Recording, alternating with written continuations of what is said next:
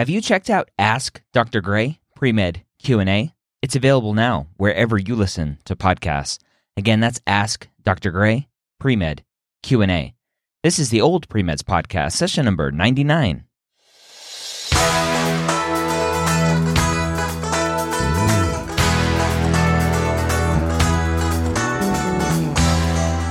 You're a non-traditional student entering the medical field on your terms.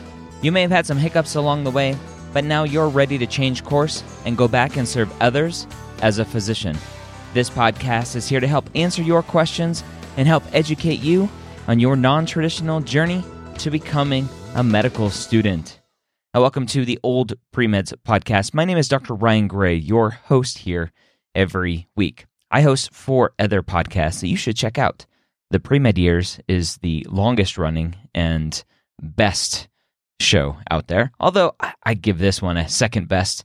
But the Pre-Med Years podcast covers a lot more than what we cover here on Old Pre-Med. So if you are a Pre-Med student, non-traditional, traditional, you need to go check out the Pre-Med Years. You can find that at medicalschoolhq.net. But I also do the MCAT podcast. If you're a non-traditional student, you haven't taken the MCAT yet, go check that out. Specialty stories to help you decide what medical specialty you want to practice. And my newest one, Ask Dr. Gray Pre-Med Q&A. You can find all of the podcasts that we have to offer at mededmedia.com. Now, if you're an Old Pre-Meds fan, the website or this podcast, if you go to the website, you'll notice some changes coming up soon. oldpremeds.org will no longer live at oldpremeds.org. If you go to oldpremeds.org in the future, not as I'm recording this, but in the future, oldpremeds.org will send you to medicalschoolhq.net, and everything will live under that website. We'll have the forms still there, so we can still do this podcast. We'll expand the forms to allow traditional students to participate as well, but it'll still be an awesome community of like-minded students who are there to collaborate and not compete. So I hope you're excited for the future of Old Pre-Meds. I know I certainly am. So let's talk about an Old Pre-Meds question that came in on the forums from Like Daniel. And he says, how long before a letter of recommendation? He says, hello, Old Pre-Meds. I am a non-traditional pre-med student preparing to apply in the early summer for matriculation in fall of 2019. I have currently shadowed 3 physicians and have received letters of recommendation from them.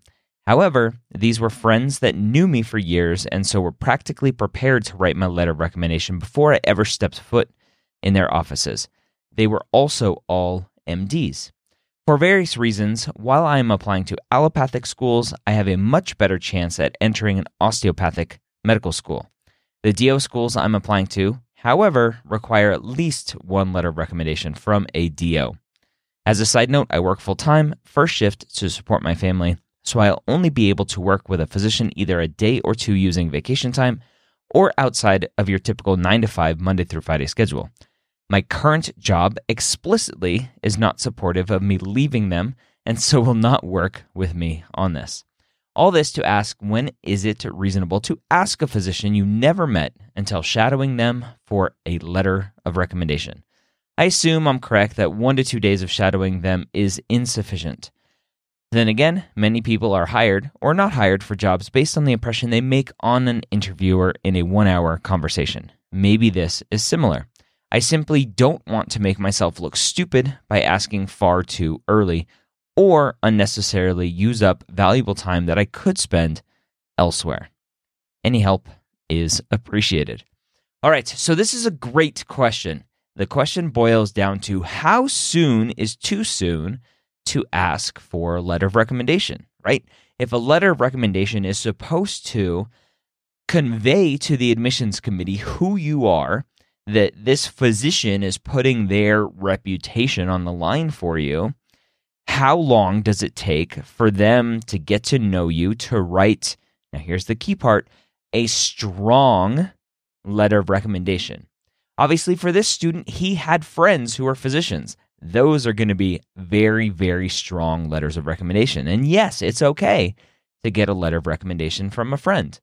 And it should explicitly say in that letter of recommendation that I've known, like Daniel, the username, I've known like Daniel for X number of years, right? Then it will kind of tell the reader that, yes, we are friends.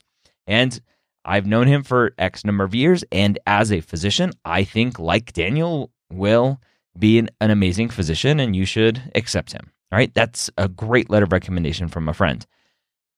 From somebody who you're shadowing, a couple of days, a couple of hours, it's harder, right? But it's not out of the ordinary in this situation. And the key to this situation is to set up that expectation from the beginning. Say, hello, Dr. Smith. I would love to shadow you. You're an osteopathic physician. I want to apply to an osteopathic school, and I need a letter of recommendation, and I need to shadow, and I want to make sure that I understand what osteopathic medicine is all about. And I'd love to come and shadow you, and hopefully you can get to know me, and I can get to know osteopathic medicine, and you can write me a letter of recommendation if you're willing to. Oh, by the way, how long do you think it normally would take for you to write a strong letter of recommendation? Right? Ask that question. Don't go in blindly. Ask the question and say, hey, you're a DO. I am applying to DO schools. I need to shadow a DO. I'd love to see some OMM, some OMT. And oh, by the way, I'm going to ask you for a letter of recommendation. How long is that going to take to write a strong one? How long are we going to have to interact before you can write a strong one? Ask the question. Set up that expectation. A lot of students miss that part of the conversation, and they tiptoe around at the very end of the first day of shadowing, and they go, well, I need a letter of recommendation, and the physician's like, wait a minute, right? I thought you were just coming to hang out with me. Now I have to do work, right? Writing a letter of recommendation takes time, especially a strong letter of recommendation. It takes time.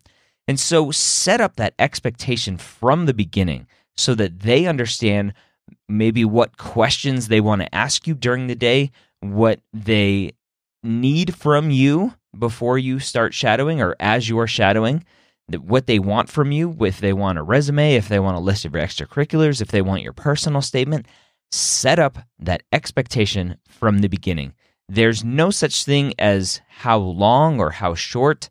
Set up the expectation, ask the questions, and let them tell you how long it's going to take. All right, so I hope that was helpful for you. Letters of recommendation are a huge, huge stress point for traditional and non-traditional students.